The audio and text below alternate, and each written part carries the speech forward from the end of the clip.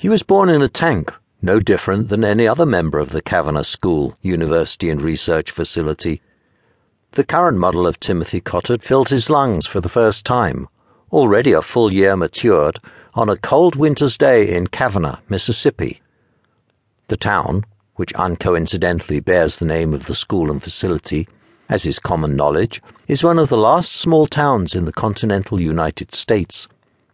It is strategically located far away from prying, liberal eyes that might judge, without being fully aware of all the factors involved, the somewhat unorthodox treatment of the individuals that reside therein. It would be unfair to say that the students, who are all systematically inducted into the research facility located on the same grounds, are given anything other than superb treatment.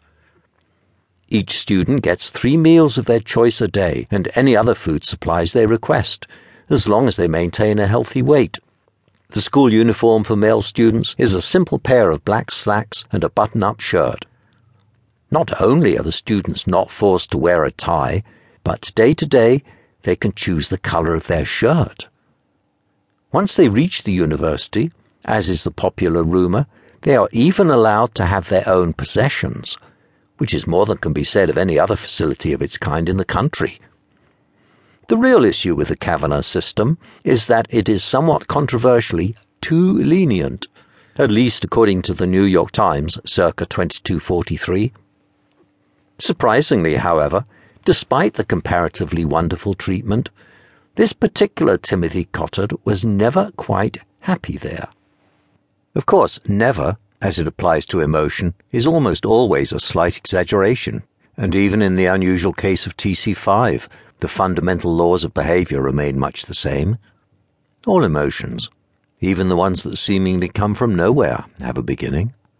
This particular feeling of unhappiness first arose in his 5th year, when he and other students began learning of the personal history of their originals. More specifically, it arose during an argument with KS2, one of only 2 artificials who shared the same sleeping quarters as he did.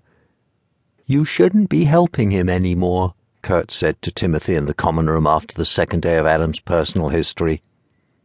As it was, TC5 had helped Adam, code AP3, with his work for years, even though he knew very well that artificials were supposed to succeed or fail alone. The current 5th level students had long suspected that Adam was the least intelligent of all of them, therefore the most likely to fall behind. But the consequences of breaking rules at Kavanagh made it such that none of the others dared to help him. No other artificial could hope to escape punishment if caught, but Timothy was too important to be punished for most things. Due to his position, tutoring Adam fell to him as a sort of manifest destiny. "I know the rules, and I already know your opinion. Adam still needs my help, and I'm not going to let him fail. This time is different." "Why? Because of Adam's history? It doesn't change anything." "Of course it does. You know I was hoping just as much as you that he was based off somebody worthwhile. But he's not. He might not even be faulty. Maybe that's just what his original was like." Kurt talked calmly. He always did. He was a model student. He did as he was told, and every day he wore a grey button-up shirt by choice. Maybe it was genetics that caused him to act that way, or maybe it was because he was a 2, and 2s had a lot more to prove. "Talk about something else or stop talking," Timothy said. Adam had become an extremely sore subject as of late. "Don't you want to show the humans what you're capable of? I bet if you wanted to, you could be the best artificial in the whole school, but instead you go on testing the rules with Adam. Why? Just to see how much you can get away with?" "Say another word and you'll find out exactly how much I can get away with."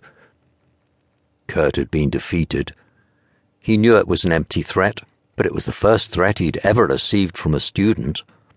It was a well-thought-out display, tinted with irony. No other artificial could have said it. Without another word, KS2 went back to studying, and TC5 resumed a game of shogi, which he promptly lost to the level 8 computer.